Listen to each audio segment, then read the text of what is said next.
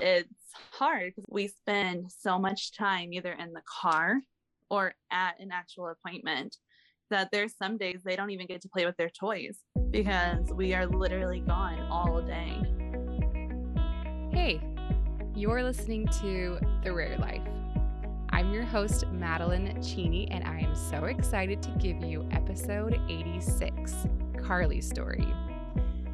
Karley has two young daughters, Addie, who is 6, and Nora, who is 3, and they are both disabled.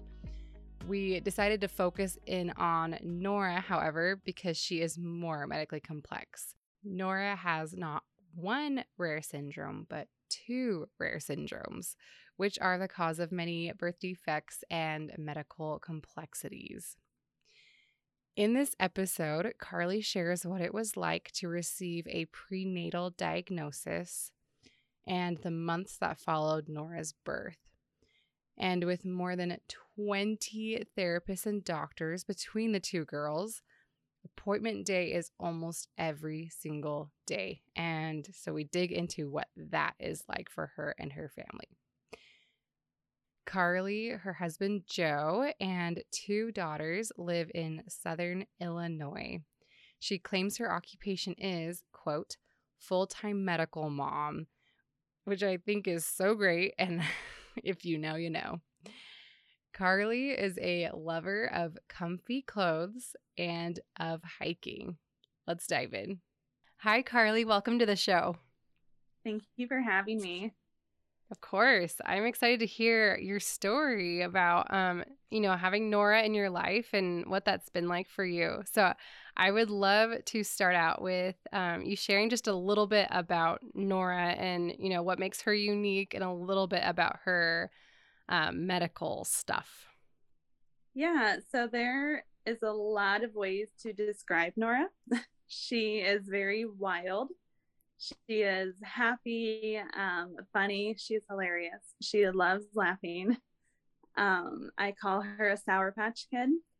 She'll come up to me and kind of caress my cheek. She'll look into my eyes, give me a kiss, and then she usually slaps me and runs away laughing. Oh my gosh. So she's very much a Sour Patch. She loves being outside. She loves playing.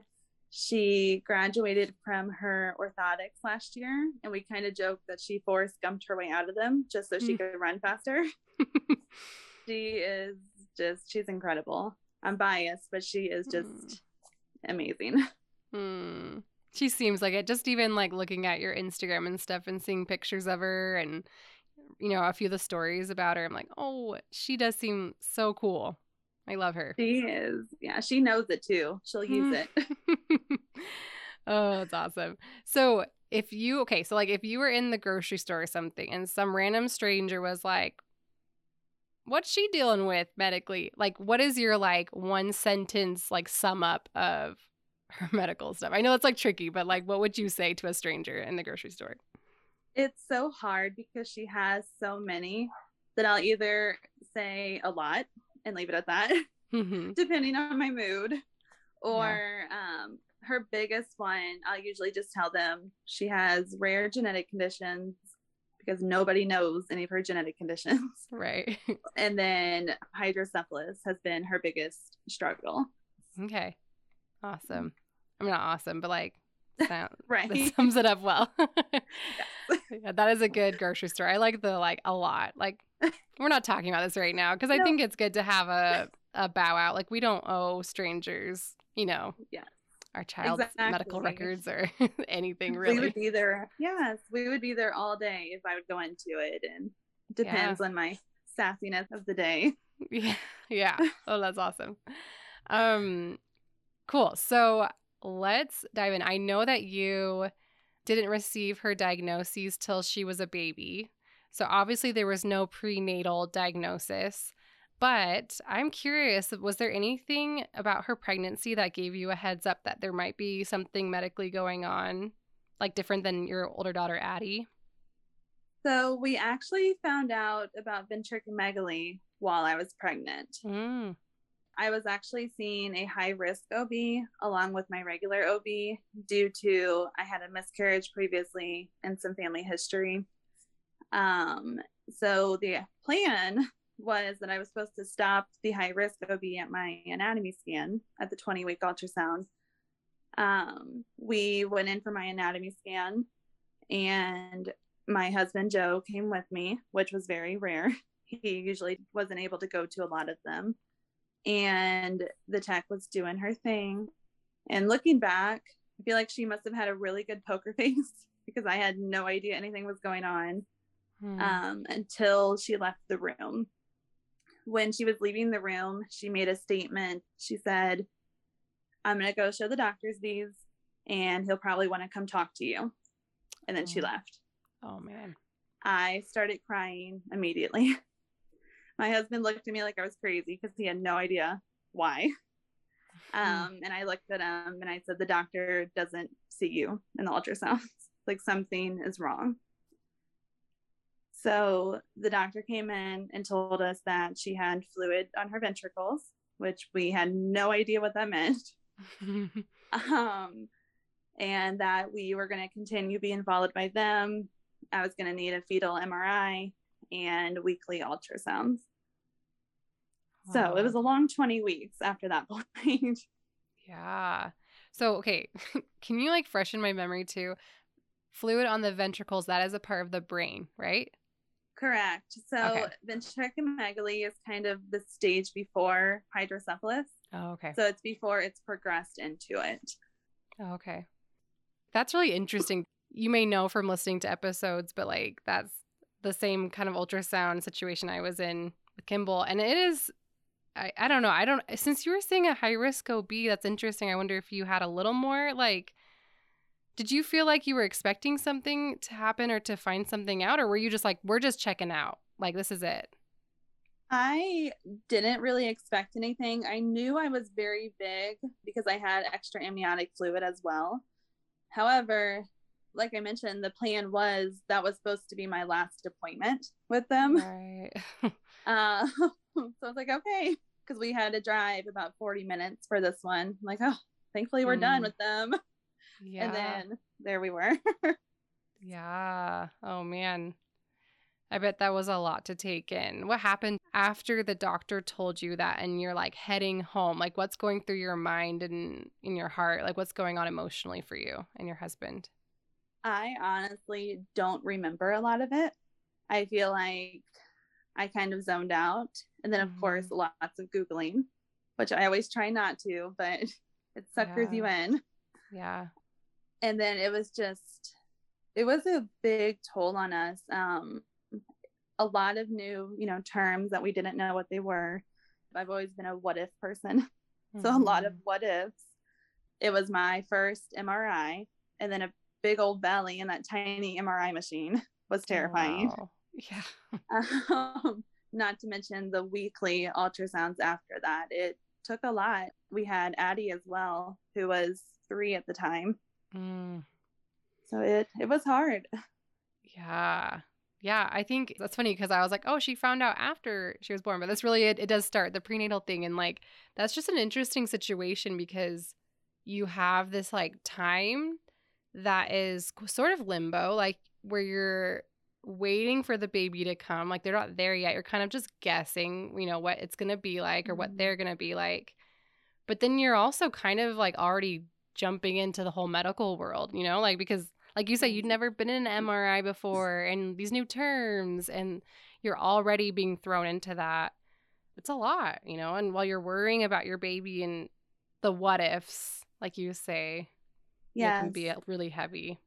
And you feel like you're supposed to be able to prepare, like it should be better that but it's not. I don't think so. You might think you're prepared, but you're not prepared until you're in that situation, until it's happening, because you don't know what's going to be. Doctors are human. They make mistakes. They don't know what's happening. Nobody truly knows what it's going to be like until in the moment and in the present. Yeah. Yeah. So you say that it was worse for you to know ahead of time. What kind of thoughts or what kind of things were happening for you that you feel like did not prepare you well for her arrival? I feel like either way, it would have been bad. I don't know if it'd be better knowing or not knowing. it was hard and a lot of what ifs on what's my baby going to be like? What is this going to look for our family dynamic? We had a meeting with a pediatric neurosurgeon, which was supposed to be very helpful. However, we ended up with a very arrogant doctor. He, was on his phone the entire meeting. Yes or no answers, not explaining anything. And I'm a pregnant woman who just found out this news about my daughter. So, of course, I'm emotional. Then I was angry. And it was less than helpful. We felt like we could have been guided a little bit more than we were. So that was, we had no idea what to expect. Yeah. Yeah. That what if game is so scary. Like just being like, what is like, just kind of like perched on the edge of this cliff, like looking over like, oh man, like, which, it's tough. It is tough to just guess or wonder. Did they mention anything about like chances of her not making it after being born, or was there any kind of fear that way? So they recommended an amniocentesis. They highly recommended it, and we ended up turning it down due to the risk of miscarriage with it. They basically told us they did not know what she was going to be like when she was born. Cognitively, they didn't know. And then honestly, I feel like that's all we really got. Our genetic counselor was very sweet and she was helpful. However, they didn't know what was causing it. They didn't know if anything else was going to be there when she was born, which is kind of funny considering I was getting weekly ultrasounds. Yeah. You would think. But it was just this one big giant unknown. Which is so scary. Yes. The unknown is so scary because your brain does like, I don't know, I guess I'm speaking from my experience. My brain goes to worst possible case scenarios and like, it's hard to see a lot of hope. It's hard to see like, and there'll be this adorable kid that I love. Like that kind of just takes a backseat, I feel like, when you're worried about their health and their safety and, what life might be like. Yes, I feel like that becomes your main focus. And people are always encouraging, oh, look on the bright side. And then I'm the person that's like, well, what if this happens though? Like it is hard. I feel like you're blinded by your worry. Yes, that's a really good way to put it. Very blinded by the worry, and usually blinded to the humanness of them, I guess. I don't know how to phrase that, but like the child in them, right? Yeah, exactly. Like I feel like you're kind of robbed of like that typical pregnancy experience where you're just anticipating like, oh, a cute baby that I will love, because you're worried about them and all the unknown. You are 100%. It's just the joy of the pregnancy. It's supposed to be a beautiful time, and instead you're at the doctor's every week. Yeah. I mean, like from just thinking back about when like I was pregnant with Kimball, and it was kind of a similar thing where we had weekly ultrasounds and stuff to monitor, and it was such a roller coaster. But like, I do remember like this interesting feeling that I had with him that I did not have with my older daughter, and I wonder if you had a similar experience. But like, there was this huge amount of like protectiveness that was very, I guess, aroused because of the situation over him, like where I was like, oh my gosh, this is my baby. Like I will do whatever it takes to get him here. Like those kind of feelings that I did not necessarily feel with Wendy. And I'm sure that if we'd been worried about her, absolutely that would have, come up for me. But I guess like thinking about it, I'm like, that was kind of a tender, I guess silver lining among all of that was like feeling that protectiveness over this child.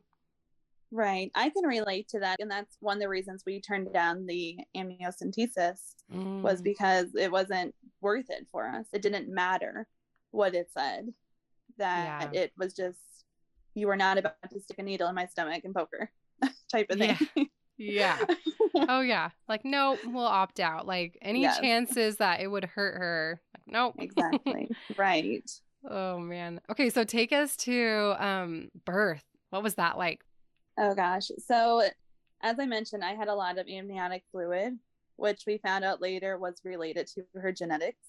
And on top of that, she was measuring at 10 pounds, 12 ounces. Oh my gosh. Holy cow. So, and I got a little cocky because Addie was 8 pounds, 8 ounces. So I was like, oh, I could do 10 pounds. Not that much more. I can handle it. So they were going to let me try to have her vaginally. And so I was induced at 38 weeks. And we live close to St. Louis. So we went over there to that hospital because it's connected to the NICU at Children's. So I got there with my husband and they start the induction. And mind you, I was not having any contractions, nothing prior to this. The OB that was working that day came in and said, there is absolutely no way you are having her vaginally. Oh. So I was very upset at first, mainly because I was having contractions now because they started my induction. Oh, wow. And it felt not quite like a failure, but scarier because I knew my recovery would be worse and we didn't know what to expect with her after she was born. But they explained that if I were to have her vaginally and if she were to get stuck, they would not be able to get her out safely because of her head. So, of course, I agreed to it then. So I waited until that evening until we were able to do the C-section. Everything went good. I flooded the table because of all my fluid. So that was a big ordeal.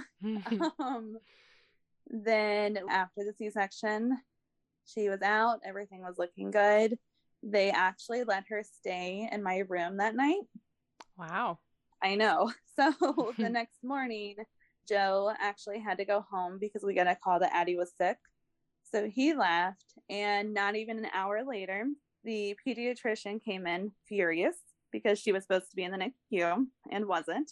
And then at the same time, I was having spinal headaches from the C-section. Joe was gone.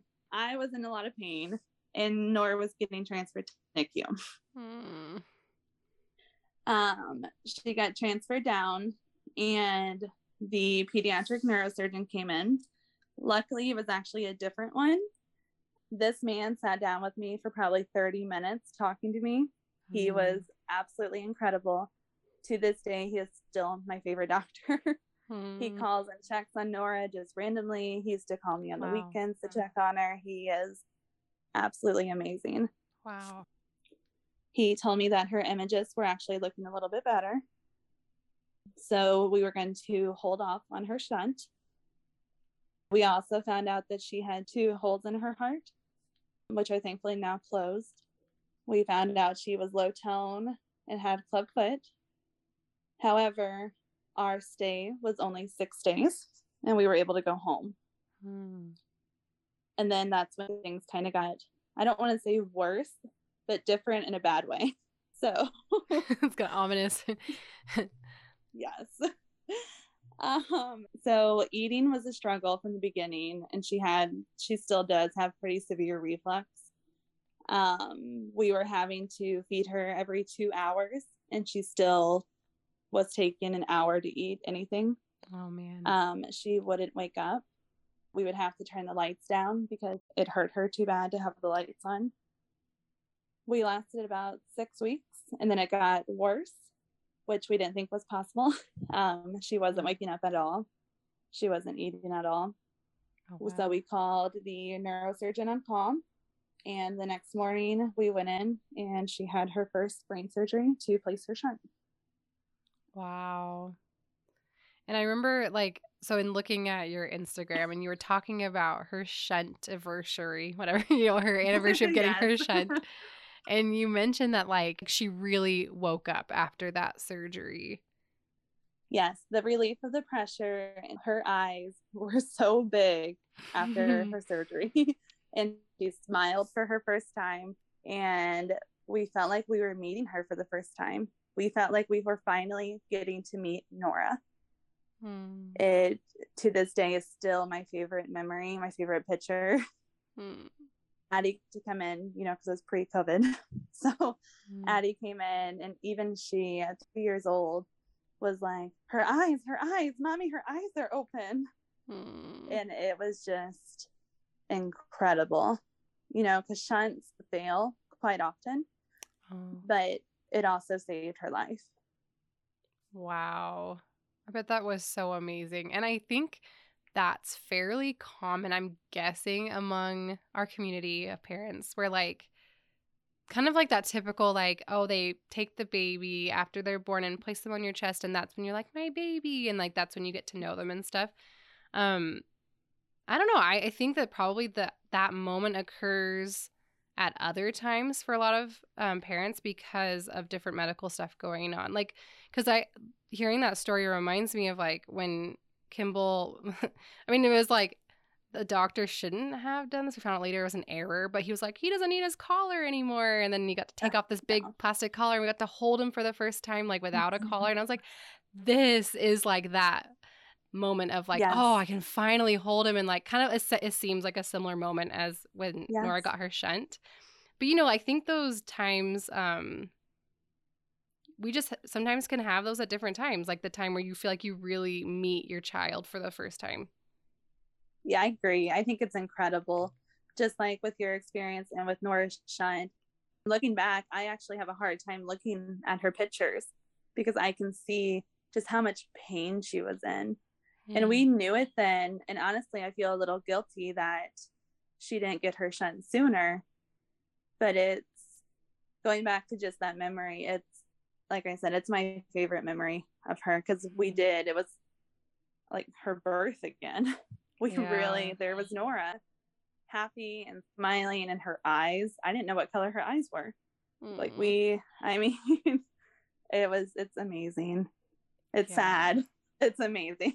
Yeah, like definitely. I always think of like Inside Out, the movie, like when they have like the memories that are like touched by like joy and sadness, and it's kind of like blended. I feel like those kind of memories definitely feel like that because it's like, oh, it was so happy, but like so sad that that's how it happened, but it was so happy. And, Yes, for sure. My infant had all these incisions on her head. However, she's looking at me with her eyes open, smiling. Yeah. It's definitely a mix. Yeah. Yeah. And you can appreciate it so much more, when it was a procedure that got her there, or like, you didn't take that for granted at all, being able to see her eyes or interact with her. Yes, exactly. And she hasn't stopped smiling since. Oh, that's so sweet. Yes. Well, I guess like fast forwarding,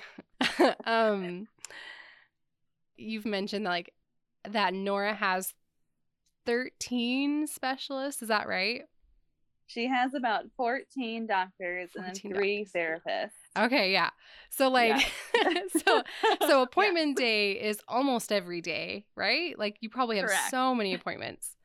Let's talk about that. What is that like for you? Not just logistically, but like on an emotional level. Like appointment days are so tiring to me, and picturing doing that almost every day is baffling. So how do you handle that? Like, what is that like? So with that many doctors and that many therapists, and not to mention even Addie also has 3 therapists and then her doctors. Oh, wow.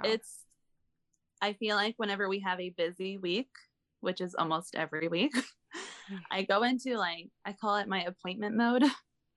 And I feel like I get these little blinders on. I grab my pen, my notebook, and I put my blinders on. And that is our focus. Nothing else matters at that moment. We go in, we get it done. But then at the end of the day, I'm exhausted. And I feel a little sad and a little jealous of other kids. I saw a meme the other day that was like, you're taking your kid to soccer practice and I'm taking my kid to an appointment. And it's hard because I do feel like we spend so much time either in the car or at an actual appointment that there's some days they don't even get to play with their toys because we are literally gone all day. Yeah. So it's a mix of feelings again. Yeah. And I imagine too, we're not in the appointment phase as much anymore, so it's not as often. But like when Kimball was in more appointments, not as many as your girls, but and a lot more, I feel like it's a little bit like being on the outside looking in, like pressing up your noses like, wow, like they just live. Like they're just like playing and going to preschool and like and here No we are worries. shuttling back and forth. Yeah, and like and you know being kind of doctor mom. Mm-hmm. And then, you know, for your It, girls, that's probably yes, sad. it's hard, and it's taken me about 3 years. Nora's 3, so it's taken me about 3 years to remind myself that just because their problems are not big to me, that they still have problems that are big to them. Yeah. And I have to remind myself of that because I do have that tiny bit of jealousy that they do get to just do whatever they want that day. Mm-hmm. I have to remind myself that whenever I get to that point. Yeah. Oh, that's such a good point because it's not only like the great equalizer to be like, oh, like it's not like they're free of problems. It's just not as obvious to me. Um, Yes, but at the same time, it's also, I think, really unifying. Where it could feel more isolating, right? Like that could kind of combat that to be like, well, they have issues too. Like they're also grappling with things I just don't know about. Like we're all figuring stuff out right now, and so exactly. And to them, that might be something big, whereas I might look at that situation and wish that I had something so little. I mm-hmm. feel like it's all our different perspectives on our life at the moment and what we have been through. Yes. Oh yes, it is so relevant to what Yes. you've been through. Yeah.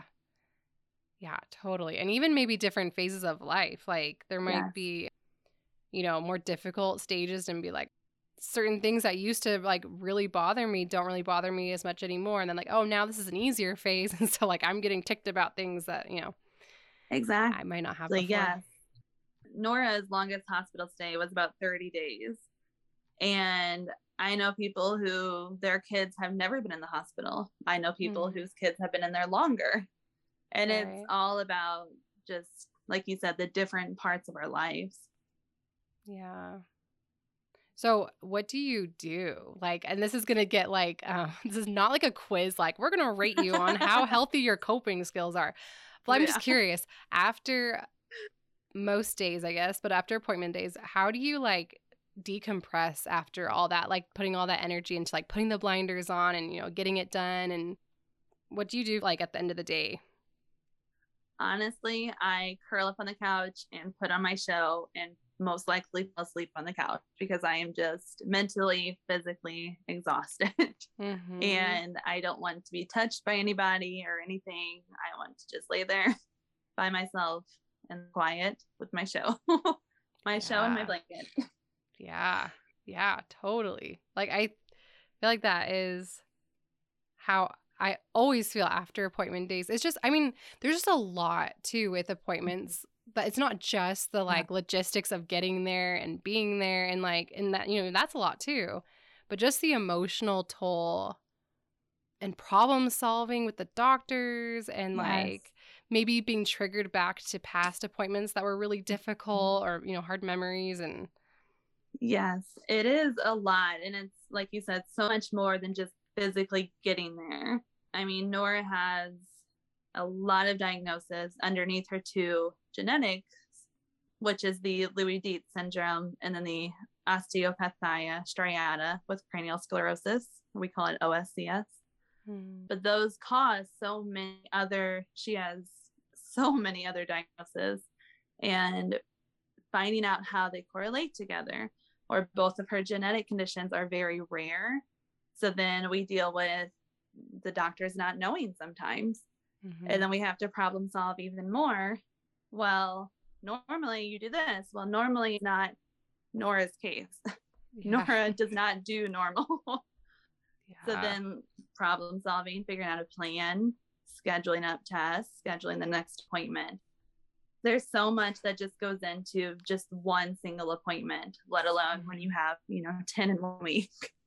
Yeah. And you're the coordinator. Like that's Yes. something that really baffled me at the beginning of all this was like, wait, like I'm the middleman. Why am I the middleman? Like I don't know any of this stuff. Like so to be like in you know in a GI appointment and to be like I don't know talking about something and be like, well, but what about this? You know this specialty, and they would be like, oh, can you ask them about this and this or you know whatever. Like that's a lot too. Just being the middleman. Yes, it really is. And it's actually funny you say that.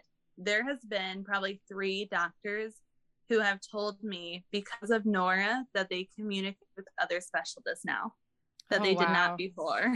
Like, while I'm very glad you are communicating, I'm still questioning why you never did before. Yeah. Yeah. That's really funny. Like, yeah, that's what we're here for. We're going to get you connected to everyone. Like, we're a little mixer here. Oh. Oh, man. Well, I would love to wrap up with a quote that you mentioned previously on Instagram. You wrote, like wildflowers, you must allow yourself to grow in all the places people thought you never would. I would love for you to share what kind of growth and changes that you've noticed in yourself because of this journey, with your daughters and this type of lifestyle. I'm not the same person I was at all, which I feel like most people aren't when they become moms. Everybody changes to some extent, but I do not even recognize who I was before. With us and with medically complex children, you change even more. People complain about changing, but honestly, I think we're supposed to change in the different stages of our life. I don't think the old me would be surviving this. Nora has taught us just so much. She has showed me how to be strong and what strong really is. She started sitting and crawling with a chest tube. Like, she is the definition of strong. As cliche as it is, she's taught us not to take time for granted because we don't know if we're going to end up back in the hospital or if something worse is going to happen. So we don't take it for granted. We celebrate like every tiny victory. She runs away from me, and instead of getting mad, I secretly celebrate it because she's running. Mm-hmm. She showed me that I have a voice. She showed me how to advocate for her and for her sister, Addie. I make sure that my voice gets heard because it's what gets her and Addie the care that they need. I don't step down, whereas before I might have. She has changed our entire family and has just showed us so much. I love that. That resonates so much. And I think you're right. Like, where people are like, oh, I don't want to change. And I think it's painful. It's really painful to go through the things that do change you. But you're right. Like, you needed to adapt to be able to be capable of what you're doing right now. So I think everybody, you're not going to be the same person you were 5 years ago, whether you go through something traumatizing or not. It's inevitable, and it is sometimes for the better to be able to cope, to be able to support and be there for your family and for yourself. Yes, absolutely. Yes. Well, what would you say to parents that are maybe like just starting out on this journey and are probably undergoing change and that really painful stage of it, but like, it's not like, wow, I'm changing. This is so cool. Like, in that really painful stage of change that they'll realize later, like, wow, that was great. What would you like to say to them that might be listening right now? I would tell them that it is worth it, and your body and mind are doing what they have to do to survive. That they're not alone, no matter how lonely it feels. And that as hard as it is, it's easier to accept it and to go with the change instead of fighting it. It's very wise. Yes, I echo that. Amen. Well, thank you so much, Karley. I really appreciate your vulnerability and sharing with us today. Thank you so much. For adorable photos of Karley and her family, check out the website, therarelifepodcast.com. You can also find links in the show notes to follow Karley and me on Instagram. Also, if you haven't yet, be sure to check out our appointment day merch. Sweatshirts and t-shirts designed for you to wear to appointments. My hope is that they can give you just a touch of empowerment and the reminder that you are not alone. There are so many of us, like Karley, that are soldiering through endless appointments with our children too. They come in women's, men's, kids, and baby sizes, so your whole family can match, which is pretty stinking cute if you ask me. There is a link in the show notes for that.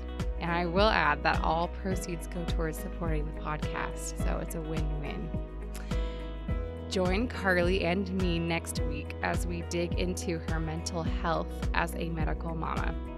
Karley has always struggled with anxiety, but since traumatic events with Nora, she now deals with night terrors, depression, and panic attacks on top of her anxiety. And I know this is a common tale, so I cannot wait for you to listen and know to your core that you are not alone. See you then.